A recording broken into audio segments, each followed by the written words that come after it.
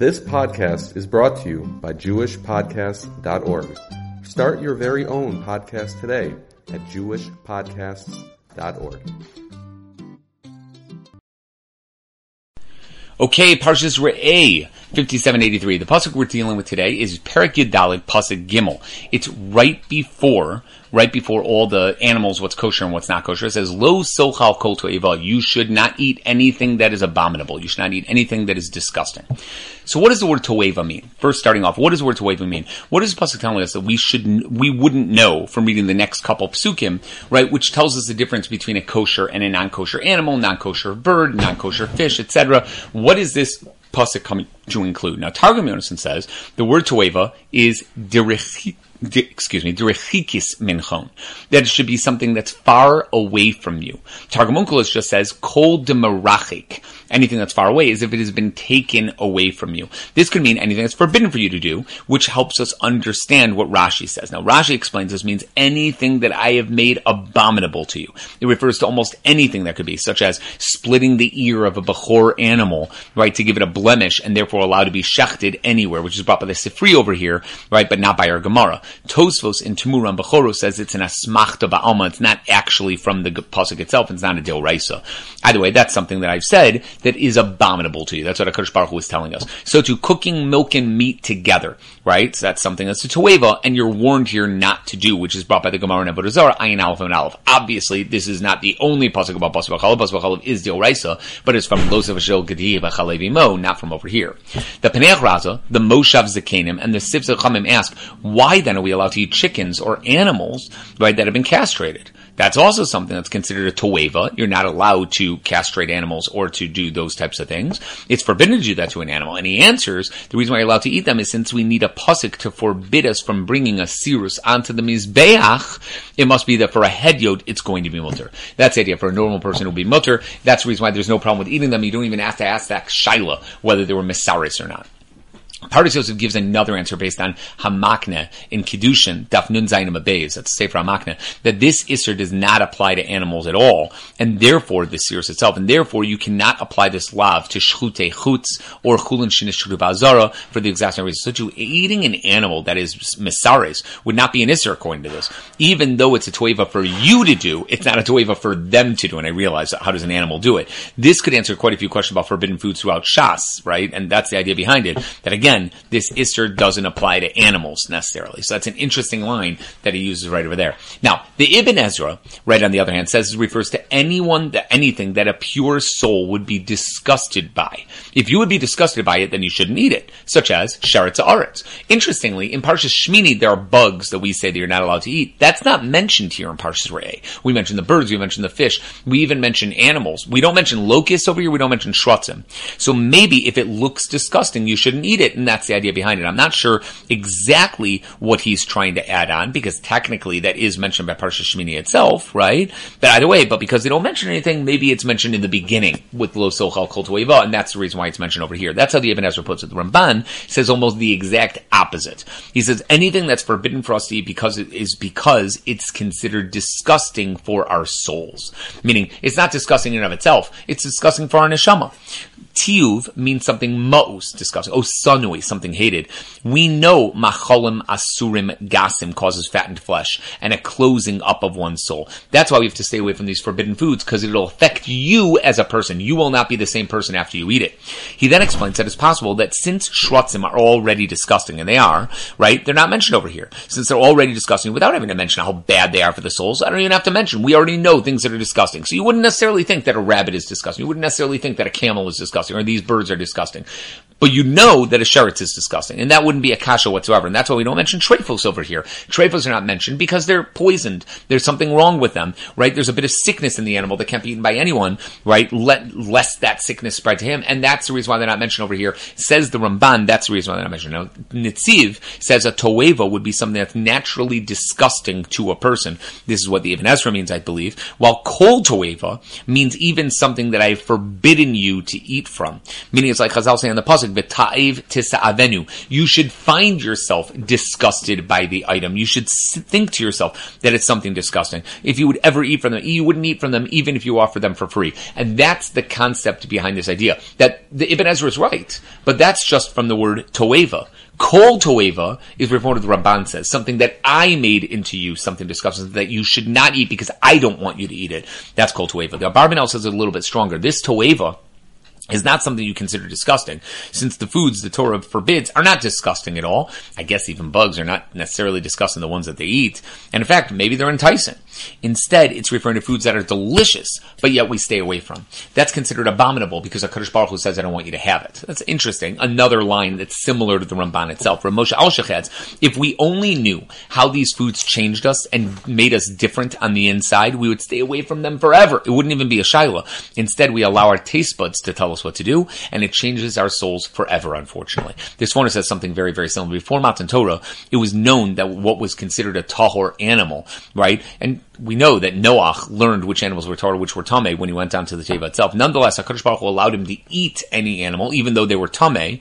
He allowed him to eat whether they were tahor or tameh, and that continues for all Bnei Noach even today. Bnei Yisrael, however, are considered kadosh, and for that reason, it is roi for us not to eat anything in toeva. You're a king. You're a prince. You don't belong in the same world that they're living in. They can eat it. You should not. The Baal HaTurim says the juxtaposition between this pasuk and the previous one, which says that HaKadosh Baruch Hu has chosen us over every other nation, means since the other nations are considered animals, as we say, Amadom al-Chamor, there's a pasuk in Yecheskel, Asher Basar Chamor in Bisaram, Parachav Gimel, right? We shouldn't mix in with them or have anything to do with them. And if we ate the same foods that they did, then we would hang out with them. We would be with them at all times. Think of any business meeting, right? We are separate. We look different. We act different. This is a warning to remain separate. Then Mamela, we won't find ourselves eating questionable or even forbidden things. The Chizkuni, the Rabbeinu Bechaya say the exact same thing.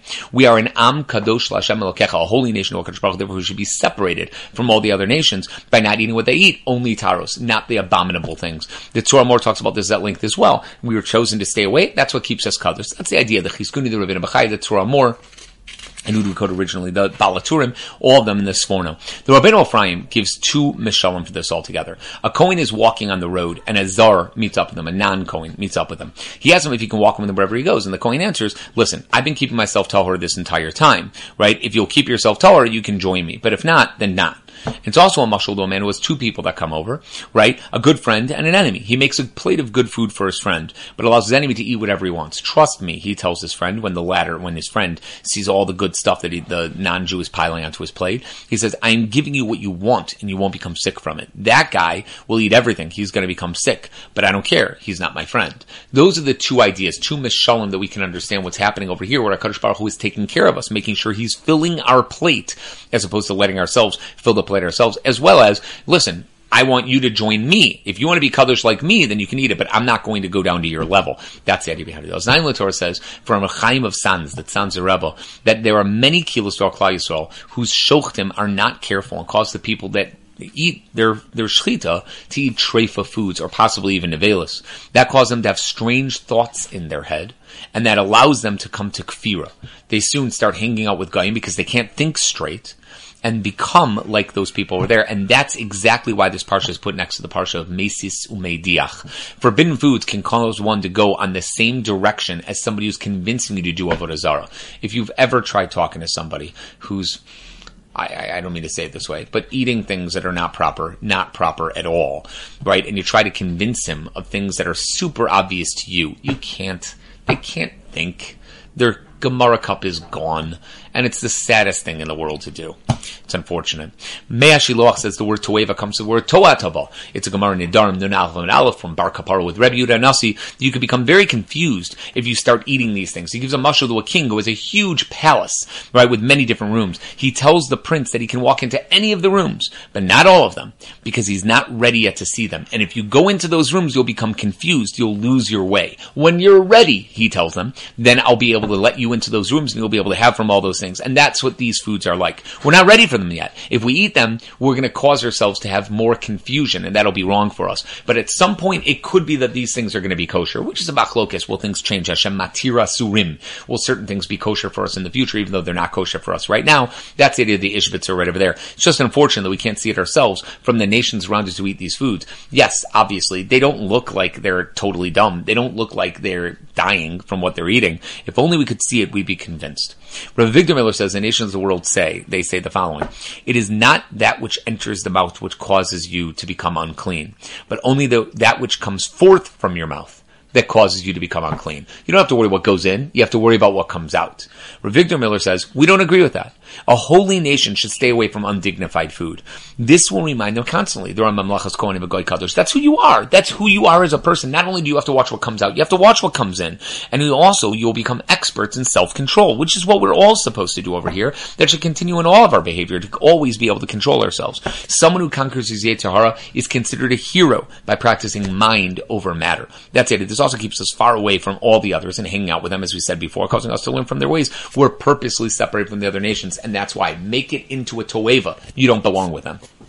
The following story is brought in Tal Leoros, as well as in Od Yosef Chai, Parshas Lech Lecha. I don't know if you heard it before. Reuven and Shimon were both on a boat heading home when a huge storm hit, and it sunk the boat, and they both were able to survive. They didn't know about the other, but they both grabbed onto a plank, and they were able to get onto shore. They found themselves in a land which was very, very against their religion. They were really worried about it. They didn't know where they were supposed to go, what they were going to do, and that land had already kicked out all of their Jews. I don't know, maybe Spain, around the turn of the Inquisitors, by that time, the Inquisition, etc. I don't know. But either way, they found themselves onto that land. So both of them, they realized they couldn't say who they were. They couldn't say that they were Jewish whatsoever. But on the other hand, they had to get themselves home. They had to rely on the pity of other people.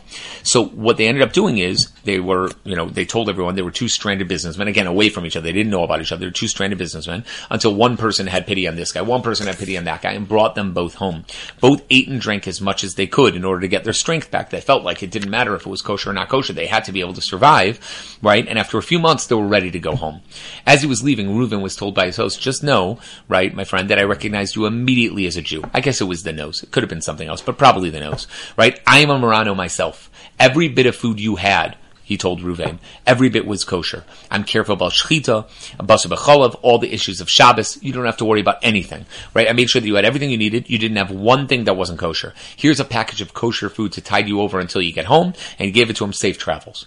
Shimon, on the other hand, he had no choice but to eat the davar acher that he was being served by his host, the not kosher foods that were there, and he did whatever he could to hide his Jewishness the entire time. He knew it wasn't kosher.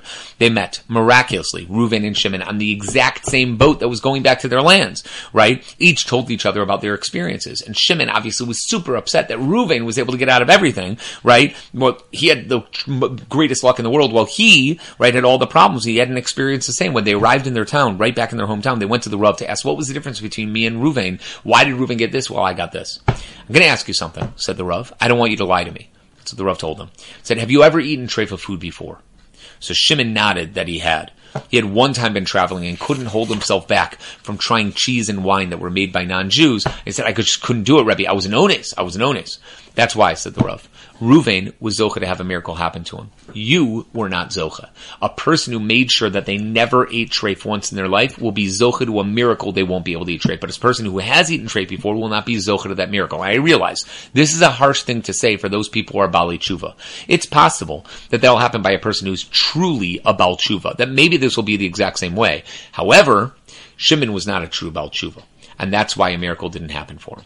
The Chafetz Chaim used to get very, very sad when he thought about all the Jewish soldiers in the Tsar's army who had no choice but to eat treifa food. He used to say there was no way that they could save the soldiers who were sent far away. He couldn't save the soldiers themselves to cities at the borders of Russia all the way at the end, right? But those that were close by, we have to do something. We have to save them. He would travel to those cities that they were by, and he would give them chizuk, right? He would make sure they had proper food. He would also bring along a sefer for them that he wrote just for them, etc. Nidchei Yisrael, Machne Yisrael, etc. And would convince people to donate money that they would have a special shochet for them and bribe their superior officers so they would be able to do so and they would be okay. He would also hire people to talk to them and convince them that they should keep up with everything and stay away from treifas and basar v'chalav, and ask people who lived elsewhere to do the exact same thing. he gave them their sefer, as I said, Machne Yisrael, B'nichei Yisrael, for them to realize they were at war, so they'd know exactly why it was so important. At the end of World War I, the Chavetz Chaim found himself in Vilna and asked to speak with Chaim Ozer Grzhinsky, who was one of the Gedolei Ador at the time, as we all know, right, to make sure that the soldiers that were stationed outside of Vilna had kosher food to eat. The Rav demurred, and he said, listen, my people are barely surviving. They don't have enough food as it is, right? How could we possibly turn to the soldiers and try to help them as well? The people tell me that they need enough money themselves or food to suffice and just to be able to survive. How could I possibly tell that? So the Chavetz Chaim told them, listen, I'm an old man. People think of me as a tzaddik. So they listen to me. When I go up to Shemaim after 120, I'm going to be asked why I didn't try to take care of these Jewish soldiers. And I'll be asked, what happened? What did you do? I'm going to have to answer that I tried. And I went to the Rav of Vilna and I asked for help, and the Rav of Vilna refused to help me. That's what the Chavetz Chaim said to Rav Chaim Ozer. Chaim Ozer turned pale. And he called for a meeting in the main shul right then, telling everyone this is what the Chavetz Chaim, that he would like to speak to them, this is what he wants to say. He begged them to do something. They opened up a kosher kitchen for the soldiers to be able to help them when they needed something. Tuvcha Yabiu brings up the following story. When a few tzaddikim were clearing out the cemetery in Kovno, right, they found 2 graves with bodies without any rot whatsoever. Right, as if they had just passed away a few days earlier instead of many, many years. Right, they were shocked by it. One was the Rav of Kovno, which was not shocking to them whatsoever. Right, he was a tremendous addict. But the other one was a Jewish soldier whose headstone read, "Po Nikbar HaChayil HaYehudi HaKosher." Here is buried the kosher Chayal Yehudi, Jewish soldier. They asked around to find out what the story was, and in one of the annals of the city, they found the following story. This soldier served in the army, refused to eat any of the food that the army gave to them that wasn't kosher, obviously. He would never taste anything that had anything treif in it, and he survived on fruits, vegetables, and I guess bread. And that's pretty much it.